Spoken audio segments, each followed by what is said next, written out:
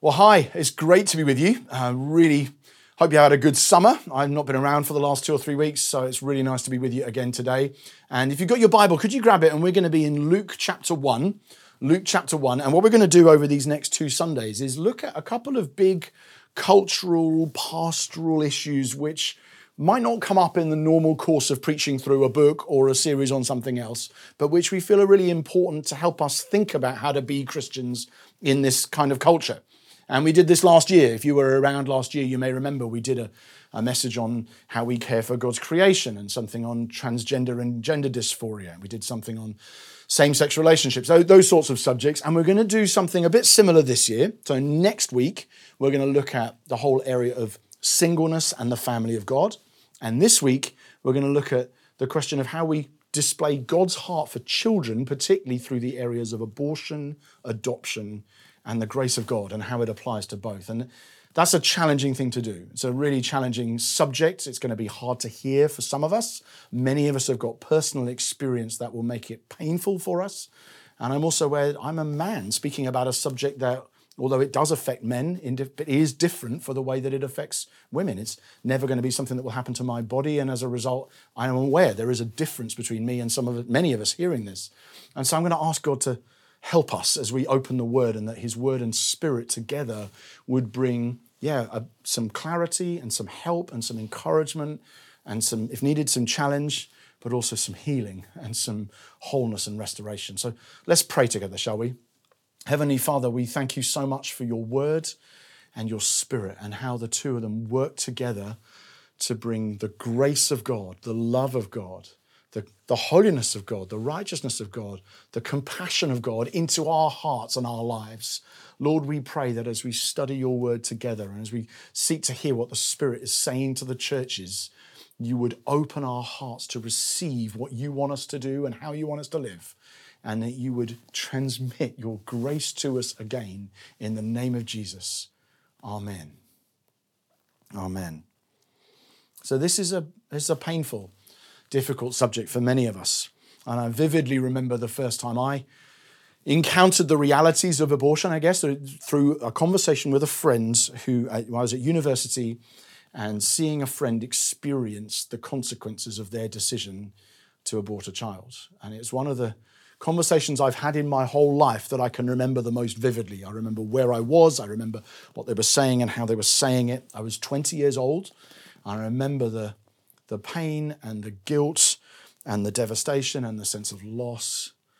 And strangely, my friend spoke to me about it because I was a Christian. It was an interesting dynamic. It was as if they were thinking, I know this is morally wrong, but I didn't see there was another way out, and I didn't see the alternative, and so I did it anyway, but I know I shouldn't have. It was almost like a confession in this particular dynamic. And this is why it's hard to hear, and it will be hard to hear for some of us, even in the next sentence, that abortion is morally wrong. It's sinful. It's not something we should do. And people in the situation who do it are often aware of that. That's the strange thing, but feel like I've been trapped into a situation that I didn't want to be in for whatever reason. And my friend was certainly aware of that as we were talking. And there's no point in denying, actually, that it's wrong to make people feel better. Right? You can sometimes feel like the compassionate thing, but it isn't really, because moral clarity on good and evil is actually a good thing. What we need to do then is give people a way back and help people say, but here's what Jesus has done for you. And what people need alongside clarity is they need grace.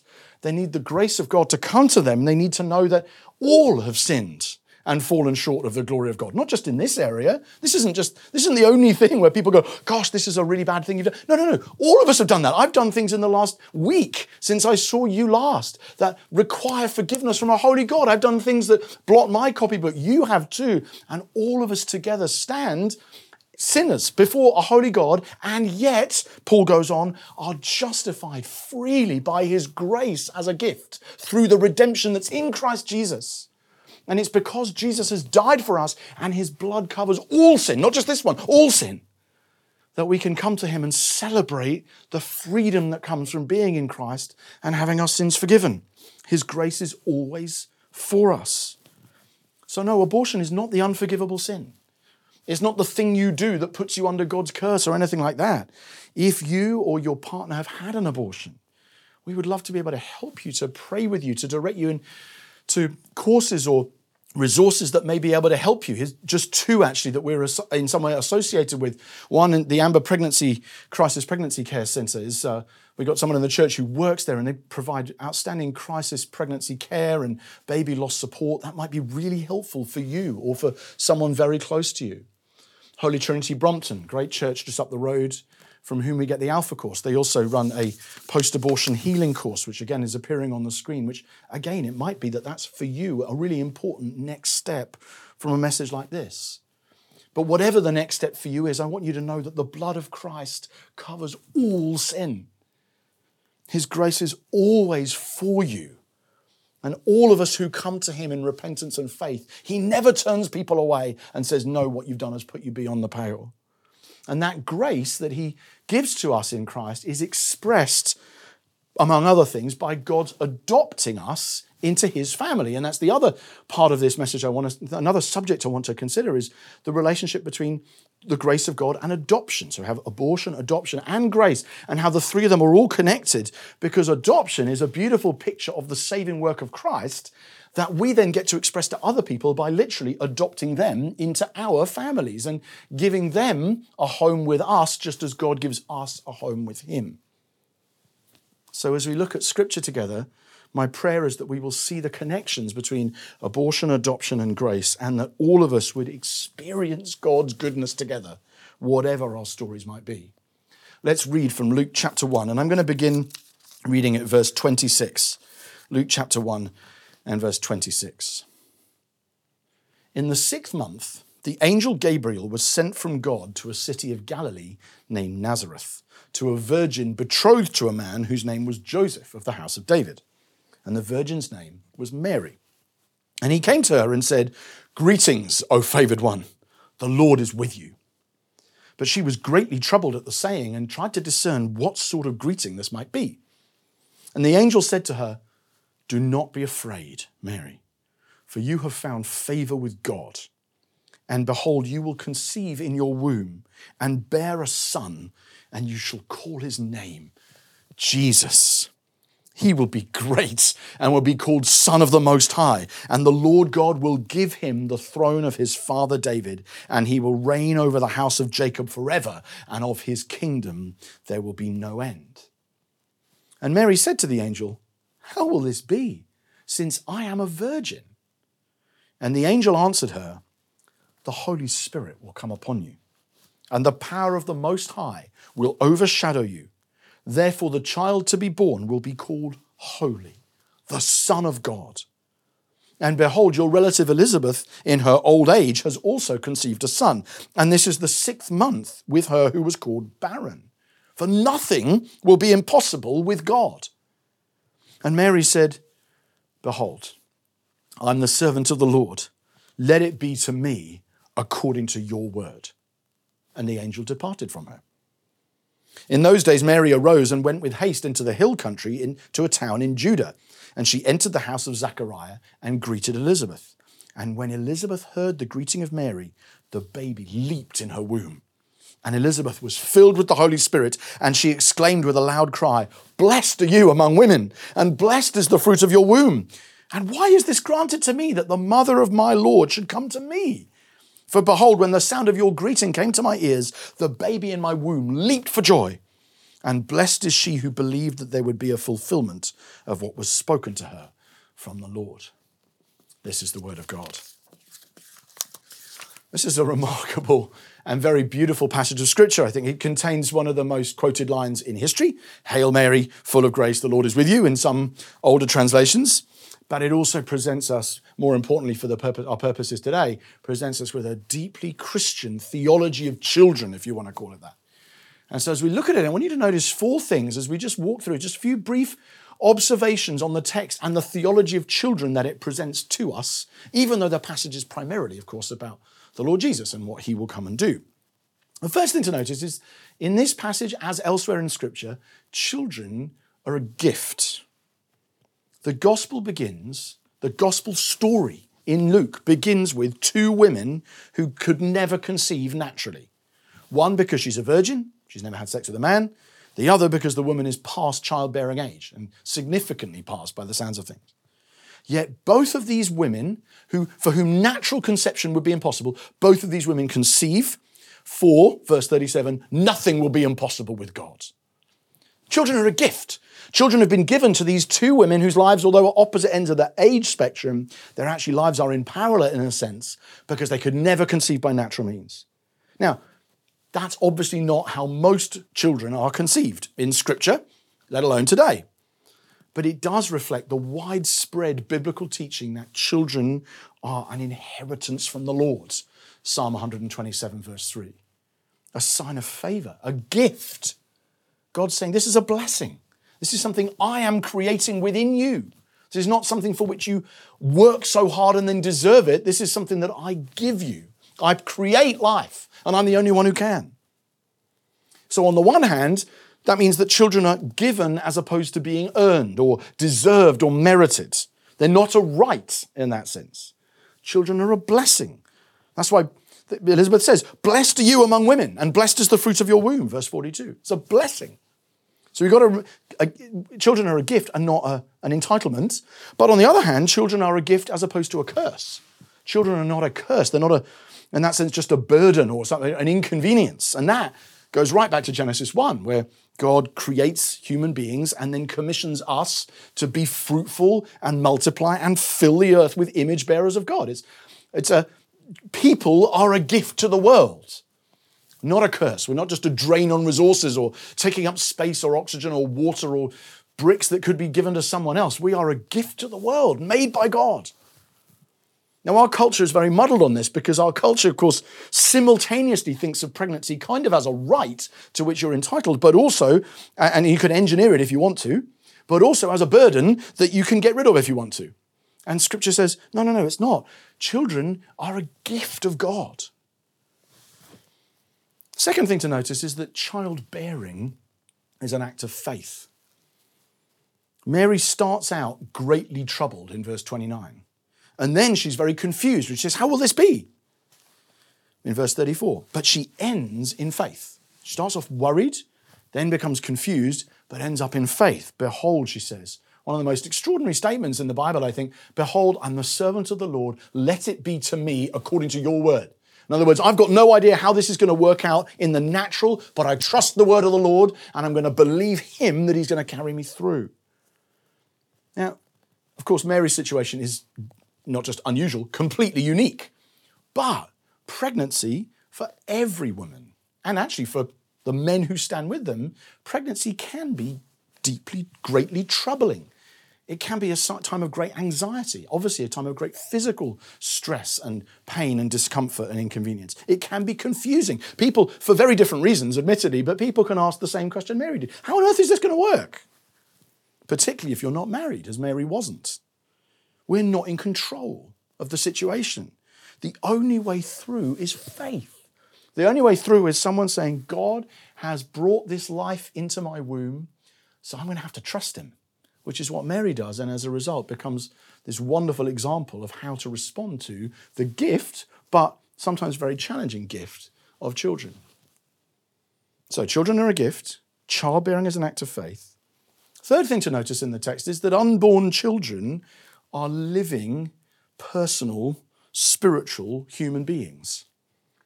So look how unborn children are described in this text. So this really matters for our understanding of cultural issues like abortion. It's very important that we understand, so what is an unborn person, an unborn child? Are they a person? Do they bear the image of God like I do? Or are they somehow less than that? Are they just a clump of cells? Well, this is the way the word of God describes them. Verse 41, when Elizabeth heard the greeting of Mary, the baby leaped in her womb. Verse 42, blessed is the fruit of your womb. Verse 44, when the sound of your greeting came to my ears, the baby in my womb leaped for joy. So you see, this is a personal being who is able to leap with joy and who's described as a baby and who's able to be the subject of blessing, not just a clump of cells, a human individual. Now compare all of that with, we didn't read it, but verse 15, chapter 1 and verse 15 of Luke, describes John the Baptist like this. He will be filled with the Holy Spirit even from his mother's womb. So a baby in the womb is able to be full of the Spirit. So we are talking here about a fully human person, not yet fully formed, but then, of course, neither is a newborn baby in many ways. No, to some degree, neither am I. But a baby who's in the womb is fully human, fully personal, able to be filled with the Spirit, a subject of or object of blessing, an individual with effectively enough personal agency to be able to jump for joy when they hear news. I mean, again, this isn't the norm for unborn babies rejoicing at news that they hear from someone else in the home, but this describes very much a real human person. That's the third thing to notice. And then the fourth thing to notice, which might sound like a strange one, is that Jesus himself was adopted. I don't know if you'd ever thought about that. This passage is very clear that Joseph is not Jesus' biological dad, right? That couldn't be clearer, right? The child within you is going to be from the Holy Spirit. It's not from Joseph. You guys haven't had sexual relations yet, but God's created this child. And yet, the passage also says in verse 32, did you notice this? The Lord God will give to him, to Jesus, the throne of his father David. Now, David is not, in that sense, Jesus' biological ancestor. But Joseph is going to adopt Jesus as his son, and as a result, Joseph's lineage, going right the way back to King David, will be given to Jesus.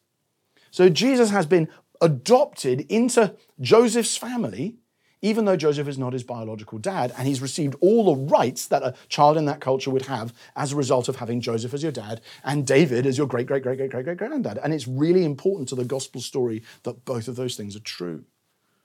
Jesus was adopted.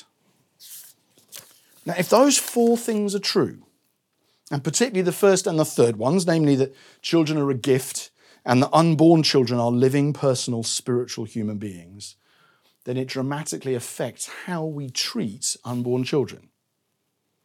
Scientifically, we know that life begins at conception. There's no serious doubt about that in any scientific research. It's not people think, oh no, actually this organism isn't alive until week 10 or week 20 or whatever. No, we know that life begins at conception. That's clear. That's when you get all the DNA and the chromosomes you're going to have. Theologically, we know that unborn children are fully human persons. We've just seen that from Scripture. Now, if you don't believe the Bible, you might not accept that conclusion, but that's what the Bible says. That's what, as Christians, we're going to come and say, well, what does God's word say? Let it be to me according to your word. And the answer is, yeah, an unborn child can be filled with joy, be filled with the Holy Spirit, and so on. Intuitively, we all know that, actually. In our culture, as much as any other culture, we know because we say things like, I can feel the baby kicking. We don't say, I can feel the fetus kicking, and one day it'll become a baby. We know that. We know that. We see a picture of 12-week scans. You've probably had them on your fridge at some point in your life if a friend of yours had sent you one or something like that. We just say, this, it's a baby. You don't say, look at the fetus. You say, no, it's a baby. I know that this is a human person. I can see enough of them to understand that this is a real human. And that actually they do bear God's image. Admittedly, a very small version of it, but they do. I remember watching the movie Juno. I don't know if you ever saw it. Maybe many of us didn't, but whatever it was, 10 or 15 years ago. And just this remarkable scene. The whole story is about a woman who, a young girl basically gets pregnant and then ends up, she's going to go and have an abortion. She goes to an abortion clinic, and there's a friend of hers who is protesting outside the clinic who just calls out to her at one point. She says, do you know that your baby has fingernails? And she says, really? Fingernails? And goes into the clinic and then eventually, and can't go through with it, and comes out and instead decides to take the baby to term and have the baby adopted. And it's quite powerful because it's a Hollywood movie with sort of Hollywood name actors in it that nevertheless has this line, you know, your baby has fingernails. You think, whoa, that is a daring thing for a movie to explore in this day and age. And I remember thinking at the time, yeah, we do know that that's what it is. This is a baby who's got the same kind of features as you have, just much smaller. Morally, we know that all human persons have a right to life simply because they are human persons. We know that in every other situation, of course. Just as, by the way, the reverse is true, that if a group of people is ever looking to eliminate the rights of another group of people, one of the first things they do is to dehumanize them, to start speaking about them as if they're not fully human. by comparing them to animals or whatever it is. And in this case, we go, no, we know that morally, if you bear the image of God, if you're a human being and you bear the image of God, you are entitled to right to life and dignity because you are human, not because you've achieved something as well. Medically, we know that we all seek to preserve the lives of of human beings wherever it's possible. That's just a medical normal standard. It's true of mothers, it's true of babies as well. And of course, you don't have to choose between the two. You don't have to say, are we going to preserve the life of mother or baby? If the mother is at risk and in distress, you look to preserve the life of the mother because otherwise you can't save the life of the baby. But it's not like it's a sort of false choice. Medics don't have to decide, say, oh, I'll have to save the baby or the mother. It just doesn't present itself that way. And so you have to do is say, no, both of these are image bearers of God and we're going to look to save both. And that's what happens. But the oddity we have in our culture is that you could have two wards in the same hospital, in one of which people were fighting to save the life of a 22-week-old baby, and somewhere else in the same facility, you could have people trying to terminate the life of a 22-week-old baby. You think, this is crazy. This just reflects a lack of moral clarity on human life and what it is.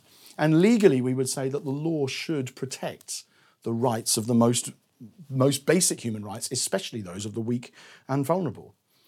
And last year, 210,000 or so babies were aborted in this country. And I think that reflects one that somewhere along the line, people are saying either I'm confused scientifically or morally or theologically or medically or legally, but this should not be, brothers and sisters. And this is the world, this is the culture we're in. I'm not here to make a point about legality and changing the law. Ultimately, that isn't up to me. But that is a very simple explanation of why Christians shouldn't support abortion. There are lots of more advanced arguments available. Lots of people have written huge books about all of those different arguments. But before we move on, that's hard to hear. Okay, I know that. I know this is painful. But before moving on, I want to make the connection between abortion and grace. You see, in the Christian vision of the gospel, personhood is given. It's not earned. It's not achieved. It's not deserved or merited. If you're a human, because you are human, you are worthy of care and love and protection, regardless of anything you have or haven't done. Now, what abortion does is it follows a different logic. You could call it the logic of justification by works. There's a certain level you need to reach before you're worthy of life, effectively. You need to reach a certain level of sensory response or viability or intellectual capacity or whatever it might be before you deserve to be here. So a couple of examples, admittedly slightly extreme examples, but from very, very serious, intelligent scholars. Francis Crick, who co-discovered the double helix structure of DNA, it's one of probably the greatest scientific discovery of the 20th century. He said, no newborn infant should be declared human until it has passed certain tests regarding its genetic endowment, and if it fails these tests, it forfeits the right to live. You see, the logic there is admittedly, it is quite extreme, but what he's saying is you have to satisfy certain criteria before you have the right to be alive. James Watson, his partner with whom he discovered the structure of DNA, if a child were not declared alive until 3 days after birth, then all parents could be allowed the choice that only a few are given under the present system. How is it? You could have a baby at 2 days old, say, no, they're not worth being alive. Peter Singer, a philosopher and ethicist very famous in these circles, he even said a 3-year-old is a grey case. Now, again, these are extremes, but what they're doing is reflecting, and he's a very serious academic who would be very well known in this kind of literature, and they're making the case that you actually have to do something. You have to reach a certain standard before you deserve to be here, to which the scriptures say, no, you don't. You don't have to pass certain tests to be worthy of life or of full humanity. You are made in the image of God. You're created, you're chosen, you're loved by God simply because you're a human and you're made to look like him. It's a totally different logic. It's the logic of grace. And one of the most beautiful images for that grace and that kind of love God shows to people simply for being human is the beautiful image of adoption. Ephesians chapter 1, verse 5. In love, he, God the Father, predestined us for adoption as sons and daughters through Jesus Christ, according to the purpose of his will, to the praise of his glorious grace. God doesn't just redeem the enslaved or justify the ungodly or forgive the sinner. He also adopts the orphan. Psalm 68 verse 5, Father to the fatherless and defender of widows is God in his holy habitation. That's who God is. He's the kind of God who doesn't just want to forgive you or redeem you or break you out of slavery or break the bad habits that have held you back. He doesn't just want to justify you in his law court, although he does, and it's really important that he does. He also wants to adopt you into his family. God is a God who sees the fatherless floundering, wondering if they're loved and accepted, wandering around without hope and without God in the world. And he takes them, us, into his family, and he gives them, us, all the privileges of sons and daughters and heirs. That's what God does. So he is father to the fatherless. He chooses us. He welcomes us into his home. He reorganizes his whole family to accommodate us. We're not just acquitted by a perfect judge or atoned for by a perfect sacrifice. We are adopted by a perfect father. Josh Butler says, adoption is a picture of God's grace. It restores identity, security, and belonging. It's received as a gift, not won by achievement. There's nothing you can do to earn God's love, yet God delights to give it. If abortion symbolizes works religion, adoption is an icon of grace. That's why adopting children is such a gloriously gospel-shaped thing to do. I saw a Barnard Group survey recently which showed that practicing Christians are twice as likely to adopt as the rest of the population, which I thought was quite a fascinating statistic, although it didn't actually surprise me. But adoption says to the child, you are loved and chosen and accepted and made heirs, not by works, but entirely by grace. It also says to those who are considering abortions, there are other alternatives here. If you find the idea of raising this child too much, then someone else will raise them as their own. And it also says to the world, quietly but insistently, this is what God is like. He is a father to the fatherless, a mother to the motherless. He delights in us and he wants us to be part of his family, even though we've done nothing to deserve it. Now, adoption is not easy. And many of us have lived through that in personal experience, either as someone who's been adopted or someone who has adopted someone else. Even in the very best scenarios and best circumstances, adoption is always a response to a tragedy of some kind, which is painful for everybody, and it can be really complicated and costly and challenging, and it's not for everybody. If it is something you're considering, praise God. But I wanted to put up the link to Home for Good, who are a wonderful charity that we know and have worked with in the past. Just wonderful fount of resources and advice and understanding of the process and understanding of the things that people often struggle with and support, which we wanted to make you aware of if you were not already. And there are also many others in our own community who either right now are adopting or have just done so, or perhaps have got a long history of adopting and experiencing some of the consequences and how to grow through it. And we just wanted to make you aware, this is something, if you weren't already aware, that we've got a lot of experience of firsthand in this church, and we'd love to stand with you. And many of those people will have advice or wisdom that they can share and help with. But adoption, for all of its costs, does put the heart of God on display like very few other things can, that he is indeed the father to the fatherless and the defender of widows. And what we're going to do to conclude, actually, is we're going to take communion together. And I think it's really important that we do this, because communion, the Lord's Supper, is our opportunity to come together and confess our sins and actually throw them all on the Lord Jesus and say, Lord, I've sinned. It may be something I regard as very big. It may be something I regard as very small, but I have sinned and I need your grace to cover me, and I need your blood to wash away all my sin, and I need to feed on your body, because if I don't, I'm going to suffer for my sin, and I don't want to do that. So I come to you and ask for freedom and forgiveness and hope. And communion is how we do that as the people of God, and we're going to be led through that in just a moment. But before we do, I just want to pray and lead us in a prayer that I've used before, that I hope will just help us express confession of sin. Because this is a moment in the service where we get to remember how big God's grace is and how far God was prepared to go in order to cover the sin that we've committed. So I'm going to lead us in a prayer that may well be familiar to many of you now.